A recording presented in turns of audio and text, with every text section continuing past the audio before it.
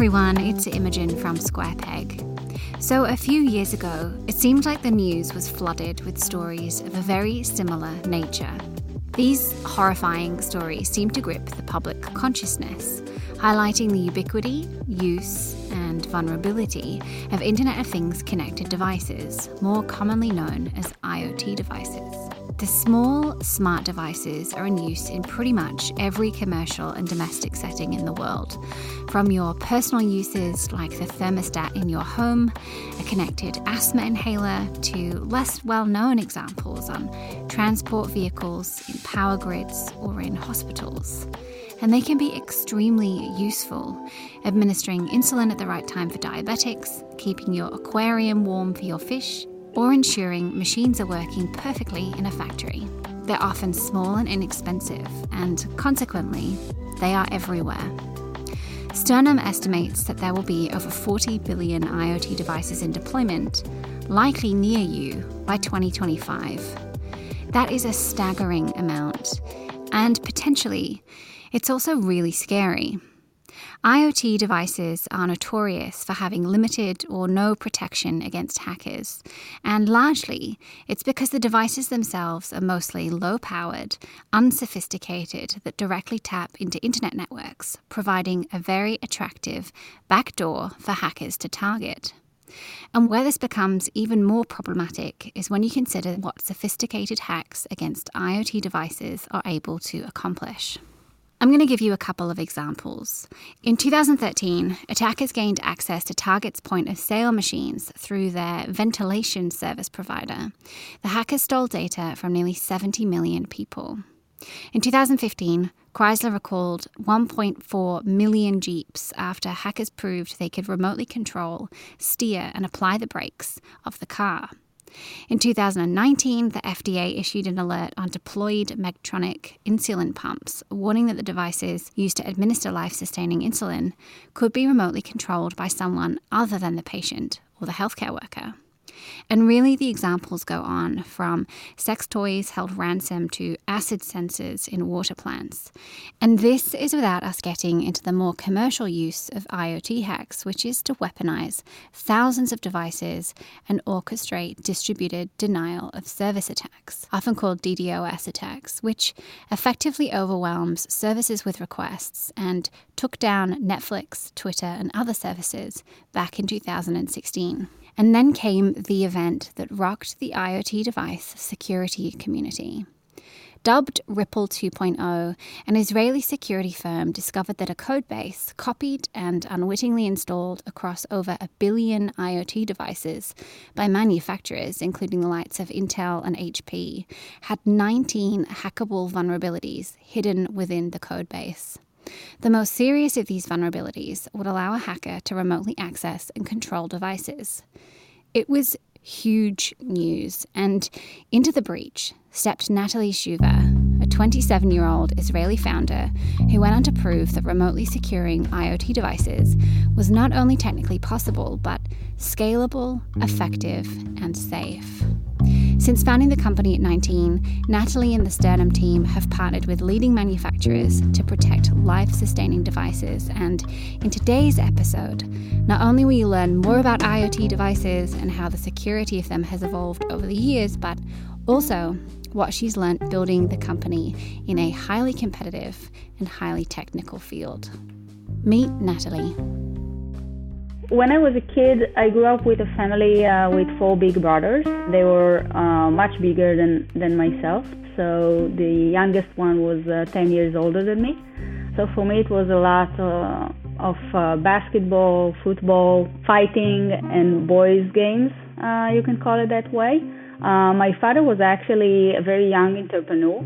So he built his own business from the age of 13, the low-tech business. So he comes from the concrete business, and he established a corporation that actually most of my family is working at. So my oldest brother is now the CEO. My second brother is the chief operation, you can call it that way. They have different titles in that matter. So building your own business and navigating with some business orientation was something that was very strong in our house. And when I was 14 and started my undergraduate degree in computer science, that was a very strange experience in my family because none of them came from any academic background. And actually nobody knew what computer science is, myself included. So I just liked playing video games, and I thought that it will be interesting to learn how you can do that, how you can actually write the games and build the games. And this is how I started, and as you know, finished prior to my military service. So no, you didn't mishear that part. Natalie started her undergraduate university degree when she was just 14 years old. And while she breezed past it, you're probably asking the same question I was. How does that even happen? Yeah, so it's a combination of a few factors. First, I was pretty bored at school. So I didn't invest any time at all, and I had good grades. And one of the things in my area of living is that they have special programs for talented kids. So actually a few dozens of kids are getting a letter to invite them to training and tests to see if they fit for the undergraduate degree in an early age. So when I received this letter, it sounded like a good waste of my time, right? Because I didn't really invest so much in school, and that was a way to expose myself to something new. And I wanted to experience that. So I just answered this challenge, went to the test, and from that moment on, when I moved to the next stage and then started the undergraduate degree, it just seemed like a very good way to include something interesting in my life, in addition to just playing around and going to school. So in the first year, it's basically math and some programming, and I wasn't sure exactly how it's going to look like in actual career or what am I going to do with that. But it was challenging. I really liked the realistic and logical thinking, but I wasn't sure yet that computer science is what I like to do. As we move forward, especially in the next couple of years of studying, when we entered a little bit cybersecurity space, I immediately found it very interesting because it was something that combines psychology with some kind of a very big challenge of attackers against defenders and a lot of creative thinking. And during the studies, there were a few additional things that I really liked. I really liked the math courses, but really only after actually practicing in the military is where I understood that this is something that I really liked. So Natalie started doing her bachelor's in computer science at 14 and finishing regular school in her spare time. It sounded intense, honestly, but this was her first opportunity to explore the creative and logical challenge of cybersecurity, and it certainly helped pave the way for Natalie's eventual time in the military, where she was accepted into the elite Israeli intelligence unit, 8200. Now, 8200's most helpful international comparison is the United States' National Security Agency, or the UK's GCHQ, and it's the largest single unit of Israel's defense forces. Graduates from 8200 have gone on to found many, many technology companies with a particular gravity around cybersecurity, which isn't hugely surprising as 8200 specializes in intelligence, information technology, offensive and defensive cybersecurity operations, and cyber warfare. It's really, really difficult to get in. The unit's success has been attributed to three things. The first is talent. Each year, a new crop of brilliant, bright minds enters the military. They are the smartest of their generation, and they know they have at least a few years in which to contribute. Second, the unit is in constant demand. The digital ecosystem is rife with challenges that 8200 is called upon to work on. Most recently, 8200 was reportedly called upon by the Israeli Health Ministry to help provide data science expertise to analyze the COVID-19 situation. And third, they have a culture of exploring and using the most advanced technology in the world. So it's not only work of national significance, but you're surrounded by geniuses learning new toys. Natalie was one of a handful of women in her unit, and like I said, she couldn't go into specifics, but she did tell me about what she'd learned during her service. So one of the things that I learned especially is that everything is possible, and nothing is impossible. And I think it's something that they put a lot of emphasis on from early on, that there is no challenge too big. And basically the challenge does from day one to push the limits into what can be achieved. And I think this is a very special trait that is given in that course and that unit, especially the specific places that I went to in A200. So that's one of the, I think, most important things that I learned during this time. Because it gives you actually the ability and confidence to pursue really big visions and dreams, knowing that it can be achieved.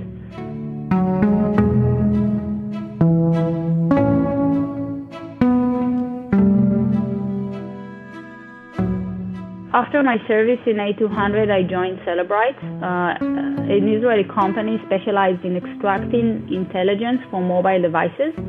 So we actually used cybersecurity, vulnerability research and exploitation to unlock encrypted devices and getting evidence from the devices. So first, the impact was tremendous because I worked with law offices and government authorities to actually put pedophiles in jail, stop human trafficking, so solve murder cases. And that was a very strong connection between challenging technology and, practicing cybersecurity into a very good impact in the other hand that you can see immediately. And this is what actually attracted me to Cellebrite. I started as a vulnerability researcher and then built some generic exploitation to extract those evidence and decrypt them. And following that, I was a team leader, leading the research team that is responsible for Android devices. At that point, we needed actually some kind of paradigm shift to basically extract evidence from those devices, since Android added some very unique defense mechanisms.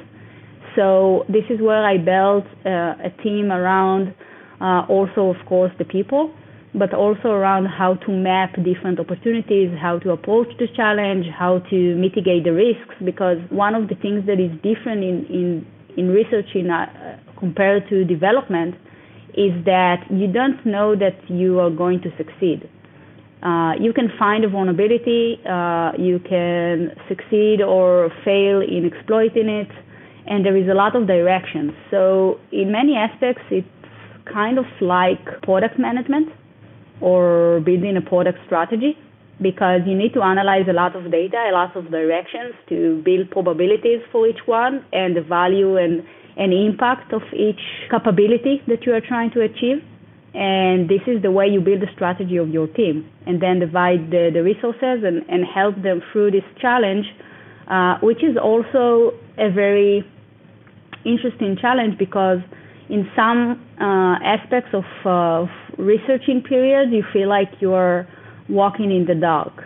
And there is a lot of personal touch that needs to be there when you accompany your team members to still have confidence and still go outside of the box to try things that they didn't try before. And we had some significant breakthroughs during that period of time, and I think I learned a lot from that experience.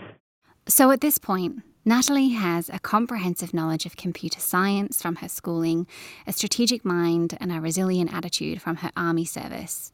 And at Cellebrite, she learned how to build and lead a team, specifically to extract data from Android devices. And more importantly, she's learning about vulnerabilities and defenses and how they overlap. She's figuring out how you can comprehensively protect devices. To even pinpoint that to a level where it's actually a patented technology today. Since one of the things that I learned about the psychology of cyber attackers is that they never give up. And you can have even just one vulnerability or one flaw in your device or in your software, and they will probably find it if they are passionate enough about that. So my vision was that you can never have zero vulnerabilities. So instead of trying just to fill all the holes or close all the vulnerabilities, which I find impossible because I learned firsthand that there was no place where I looked hard enough and didn't find a vulnerability. So I don't really believe in this approach. So what I actually took from that experience is that instead of trying to close all of your vulnerabilities, you can actually prevent what the attackers need in order to exploit a device. Since we handle a lot of exploitation techniques, the ability to understand what is it that you can take from the attacker that without it just cannot succeed in his exploitation or in his attack was actually a different approach that we took in our product that proves to be very effective even against real use cases that we see today in the IoT space, where with our technology, it just became impossible to exploit certain vulnerabilities, classes of vulnerabilities. So we went from solving a vulnerability one by one to solving entire classes in one approach. And that also reduces a lot of cost for companies, but also provides a very sustainable peace of mind. So coming from the attacker perspective, we actually turn the game around where it's impossible to exploit us instead of being impossible to close all the vulnerabilities. And I asked Natalie to give us her overview of how IoT devices are used by pretty much everyone all of the time. When you think about IoT device, don't think about a security camera or a baby monitor. You can think about water supplies, power grids, medical devices like insulin pumps and pacemakers. Those are very critical devices that affect human lives. Even human lives are dependent on them, and they are all around us. Actually, it's predicted to be one of the most significant revolutions that we experience in the past few decades, because everything is going to be connected to one another, and this enrichment of data and connectivity can improve many aspects of our lives.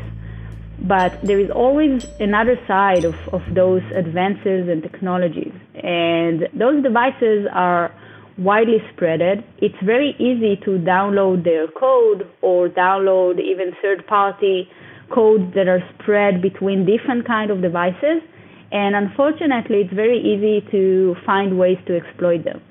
And there is a lot of incentives, unfortunately, for cyber attackers to exploit those devices, starting from financial incentives, performing ransomware attacks, or stealing data that's worth a lot of money, like personal data or personal health information. So what we've seen, for example, during COVID-19 even, you would expect that nobody will attack hospitals in that time of crisis. But the other way around happened. So we had an increase in attacks on hospitals in Europe and the US. It's assumed to be that 25% of attacks on hospitals started from smart IoT medical devices. So not only attackers are targeting those facilities and perform different ransomware attacks and actually affecting the hospital's operation and ability to treat patients, we also see that the IoT devices played a significant role in those attacks. We also saw that in the water supply attack. We saw different attacks on industrial facilities. And actually, today we are at a place where we have more than 300% more attacks on IoT devices, and 25% of attacks in general on enterprises are involving IoT devices. So actually, the thing that we need to remember is that cyber hackers are there. They are not afraid of hurting critical infrastructures and mission-critical devices. And I'm not even talking about national-grade kind of attacks. And the other part is that they are looking for the weakest link in the chain. And today, unfortunately, IoT devices are much less protected than the traditional IT space. So when we first met Natalie and the Sternum team, learning about this space kind of freaked me out. It felt too overwhelming that this entire offensive and defensive world existed, and I had very little awareness comparatively of it all. And while we're going to come back to what the hell do we do about all of these vulnerable IoT devices, we're going to start with Natalie's decision process to spend the next decade of her life solving this problem. For context, she just finished her master's in computer science, turned 25, and was weighing up switching careers entirely. It was always a dream of mine to become a doctor or to practice medicine. And at 25, it was actually my last period of time to take this decision. Am I going to change my career course and pursue this dream, or just continue in the cybersecurity space, which I liked a lot? So I actually took this decision very seriously and went meeting with different professors, different doctors. I even went to operating rooms to see how it looks like an actual operation and the actual day-to-day job as a doctor. And I also was interested in combining computer science with medical research because I thought this combination is a great synergy. And during this period of time, one of the things that came up is that a lot of remote care devices, like insulin pumps and neuromodulation devices, can be much better if they used connectivity and cloud-based algorithms that can treat remotely patients instead of manual treatments that they have today. And I was amazed to see how cybersecurity is such a big challenge for those medical device manufacturers companies that are actually afraid of cyber attacks, and that kept them from developing certain technologies. And this was the first thing that attracted me to start researching this subject, both technologically and commercially. It just seemed wrong that brilliant, medically safe advancements were being permanently shelved because no one had figured out how to protect IoT devices from getting hacked. And so, recognizing their huge potential to do good in the world, she set out to understand how big the problem was. And as she found out, it was huge. And when we started with that, it was actually became very clear that the need is so big in other industries as well. Railway, critical infrastructures, as I mentioned, industrial, smart cities. And since we went for a very broad, generic solution, it was clear that our technology and market is much bigger than the medical space, even though that was the original passion and will. Much bigger is an understatement, and my colleague Philippe is going to explain why. So the good news are that the IoT market is gigantic. The bad news are that the security damages that it creates are also huge. We're talking today of more than 75 billion IoT devices in use in 2020. And therefore, there is an urgent need for security to protect them against cyber criminals. And cyber criminals include states. And all these people exploit their inherent vulnerability to create huge damages to critical infrastructure, to medical devices, to industrial facility, pretty much any business and institution. Just a few months ago, if you remember, Australia was under an attack that targeted some of its critical infrastructure. A few weeks prior to that, Iran tried to increase chlorine levels in the Israeli water system that could have seriously injured citizens. Just the one-time cost of restarting a refinery after being shut down by a cyber attack is more than $100 million. And just the idea that millions of pacemakers, users, patients are vulnerable to an attack that could potentially cause death is obviously mind-boggling. So I don't think there is any doubt that the IoT market is gigantic, growing very quickly, more than 30% a year. And maybe one last fact about how big is this IoT market. For every computer smartphone you own, you basically own tens of IoT devices. You own a webcam, a ring, a thermostat, a connected fridge, a connected car, all kind of wellness devices to measure your steps, your breathing, and of course medical devices, pacemakers, insulin pumps. That's how you get to the tens of billions of devices. However, IoT devices, besides being somewhat connected to the internet, are very different than computers, printers, mobile phones. They're very small, they're very low cost, they don't process much, they don't have a lot of power. In the majority of the cases, they don't run standard operating system, and they don't sit within an enterprise network. Existing security solution approaches provided by the traditional security vendors are just irrelevant. Network security vendors like the Check Point or Palo Alto of this world, they cannot do much. A pacemaker, for instance, is not really connected to a network. And unfortunately, by the time a firewall detects an attack, the patient will be dead. So solving the problem requires a total paradigm shift, a completely new holistic approach with a totally new architecture. This is true, by the way, from a technology perspective, but also from a go-to-market perspective. And so while the opportunity is huge, so too was the technical challenge. The accepted wisdom at the time was that IoT devices wouldn't be able to have security that runs on the device itself, a big hurdle in protecting devices. The reason why it was assumed to be impossible is that those devices are very low on resources. They do not run Windows, Mac, or Android operating systems. They run on real-time operating systems that are used in very embedded systems. Most people don't even know their names. And they have a lot of constraints.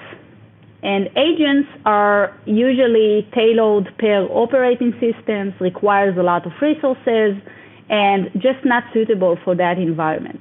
So when we entered the market, most of the solutions was network-based solutions, securing networks of IoT devices, like networks of hospitals, network of enterprises like armies, but nobody actually tackled the challenge of being on each and every device.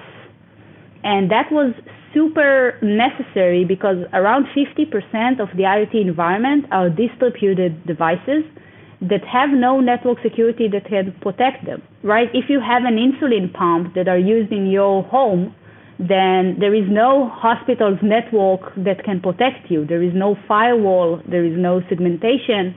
It's just you and your medical device and your mobile phone maybe. And we brought this idea of how to solve the technological barriers and actually bring the first of its kind security to these distributed environments.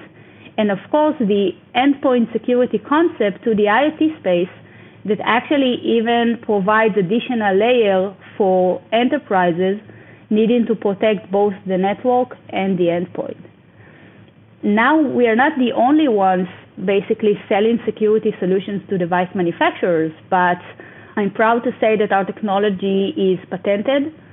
We have a unique combination and synergy between protecting against the exploitation and identifying complex bugs using binary instrumentation. So we actually instrument the software and during real-time execution, able to perform active mitigation.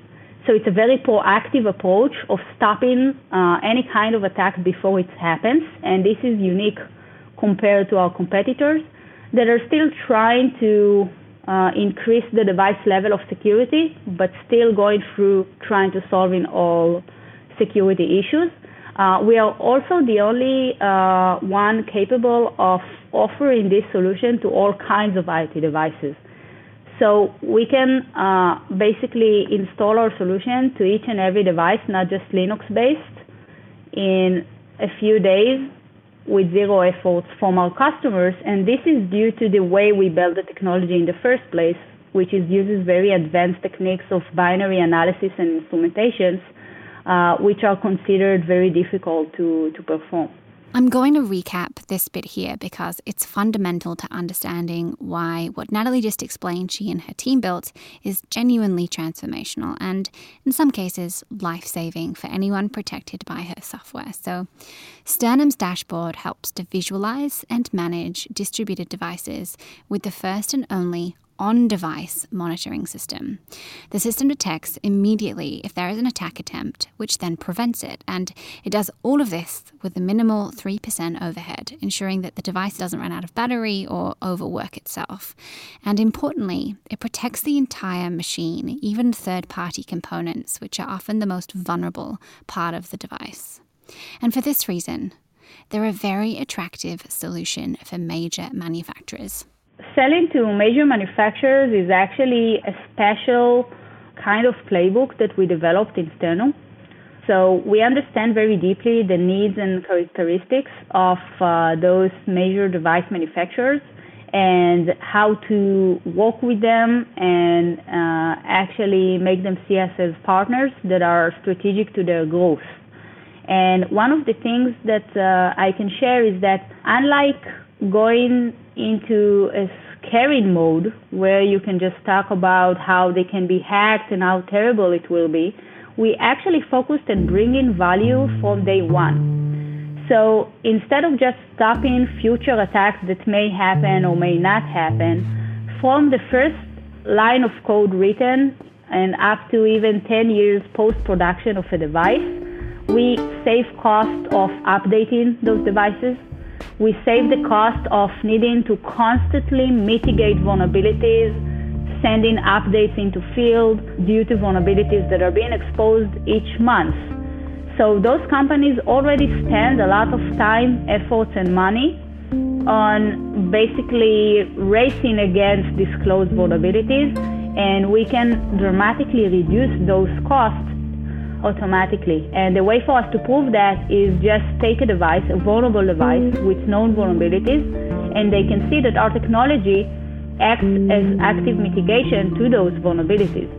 So actually, in a real case scenario, and we proved that in Ripple 20 example, Ripple 20 was third-party vulnerabilities that affected millions of devices.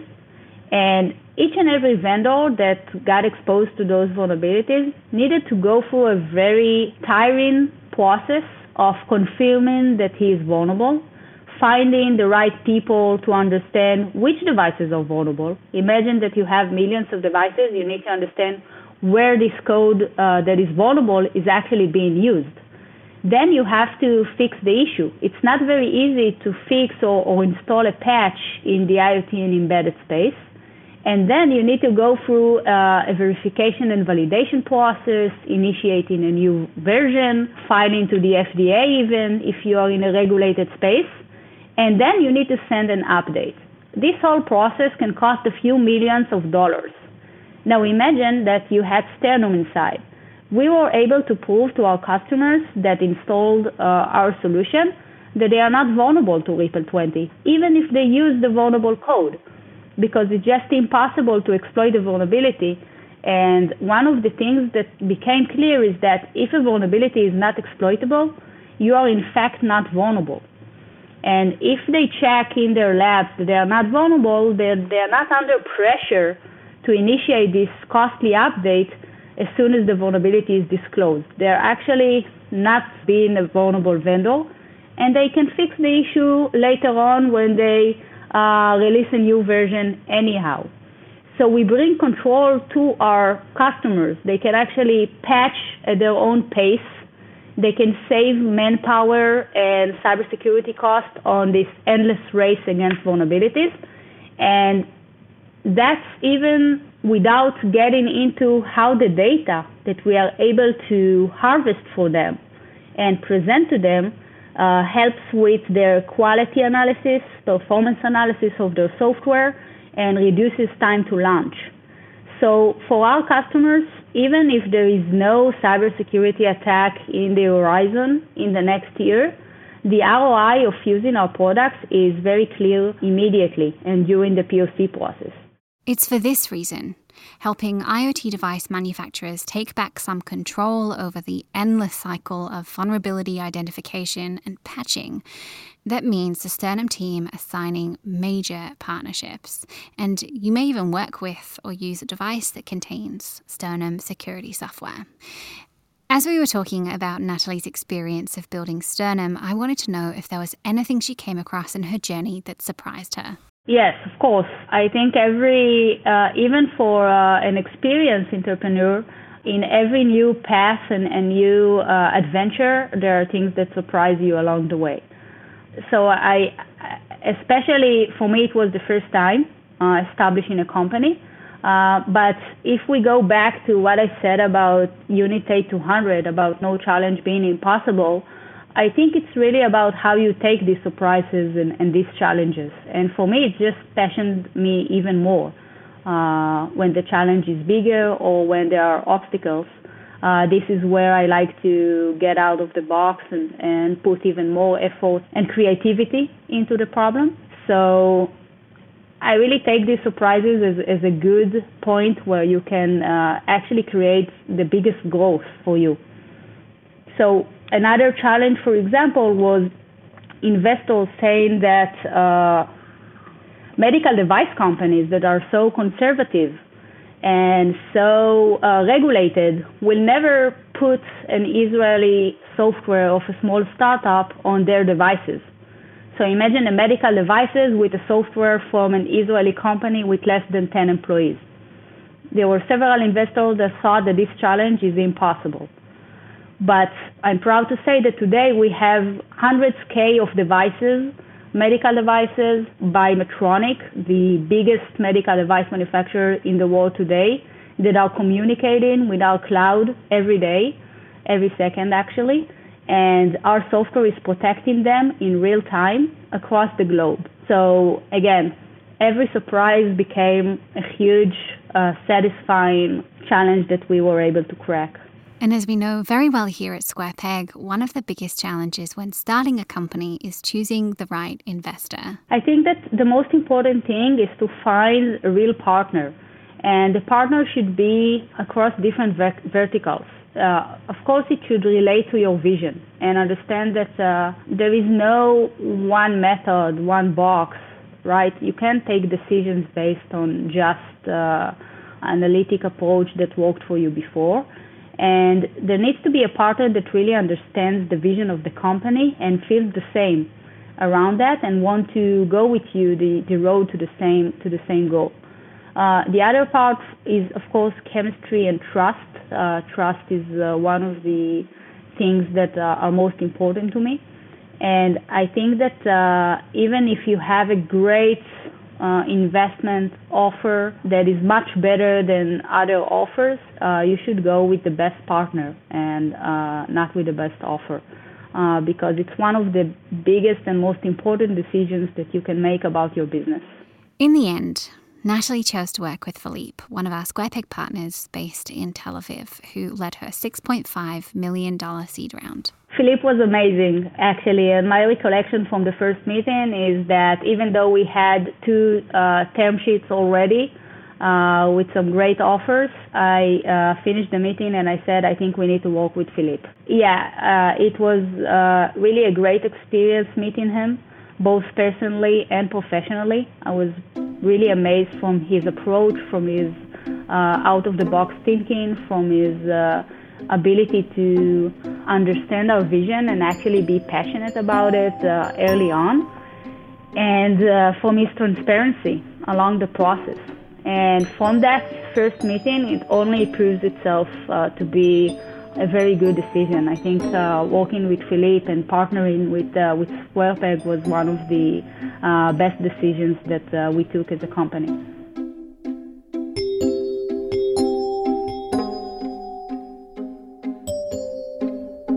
So the future of Sternum is actually leading and taking a very strategic place in the IoT revolution and connected future in general. So securing this revolution is one of the key aspects and key missing essential parts of moving forward to that future. But one of the other things that we are super passionate about is our strategic capability to unlock hidden data points from billions of devices, from their internal behaviors, from their blind spots, from their third-party code, from how their software behaves, and to actually take this massive, very insightful data and to process it in a way that will give insights directly to the enterprises using the products and the device manufacturers, our customers, needing to keep improving, keep creating new devices that offer even new capabilities and to better create their strategic growth. And supporting this with a synergy of cybersecurity and data that actually empower each other, because our security capabilities are much more enhanced when we are collecting this data from fleets of devices, cross-vertical, and during the development and post-market. this is enriching our detection algorithms, our machine learning capabilities, but also the security is enriching the data. So using our deep expertise in security and binary analysis that came from the cybersecurity space, we actually created a unique ability to harvest data from different places of the software that are very unique. I think that this synergy actually creates the vision for our company to really answer the most burning issue of the IoT space today, which is how to enhance the abilities of this connected future and make sure we optimize what we can do with it, and to make sure it's secure because it affects every aspect of our life, and we need a strong and sustainable way to resist any kind of bad actors. Natalie is clearly outrageously impressive, even among the outrageously impressive people that we invest in. And as with all of our founders, her story is one of a kind. She's achieved so much and has founded a company that is truly working to make our modern world a better place. But to finish off, I wanted to know what it is about the way Sternum works that Natalie thinks is unique. I think one of the things that are unique at the way we do things is transparency and truth. So we are very truthful to one another and very transparent into every aspect, basically, the business, the technology, the challenges. And I think it creates a very strong relationships between the people in the company. So it's a very unified approach that is targeted at achieving very big visions and solving very big challenges, but doing that in a very truthful and transparent way, where we, after work, we go play basketball together and ping pong and prior to COVID, drinking beer, but that happened for a long time now. But I really think that this is the culture that we are building around keeping the impact in mind all the time.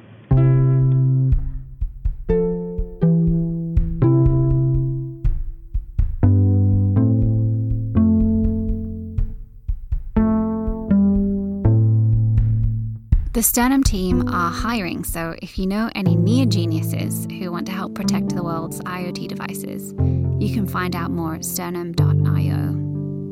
That's it for this week's episode. A big thank you to Natalie for sharing her story with us, to Philippe for working to bring her into SquarePeg's portfolio, and to you for staying with us.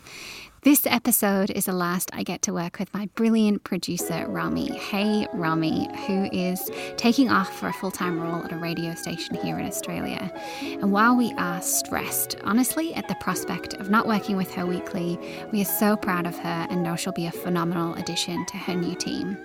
And with that, I'll let Rami choose whatever music she fancies to close this episode.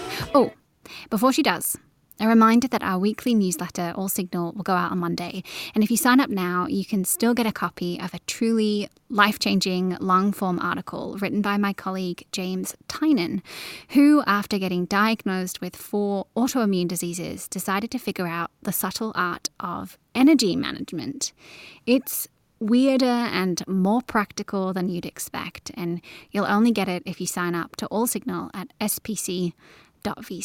It's one you don't want to miss. Okay, take it away, Rami.